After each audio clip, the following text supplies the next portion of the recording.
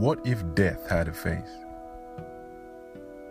What if he had a voice, had a body, and could move from place to place?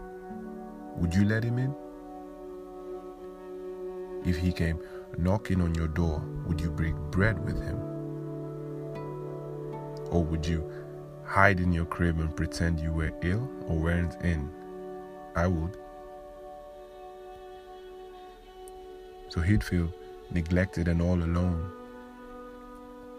stalking people on socials, hoping to make friends, waiting on you to get drunk at the party so he'd drive you home, or texting and calling you a lot when you're driving just so you pick up the phone because he feels lonely. And he's probably depressed too and just might decide to come check on you. But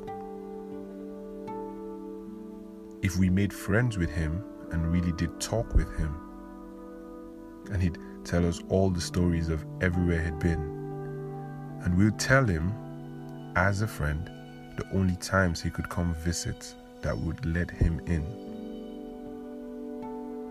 which would probably be in February, but he wouldn't know. He'd just be excited and look forward to someone letting him in eventually. That is good, right? Because I would rather talk with him and have him stay away. That would really bang.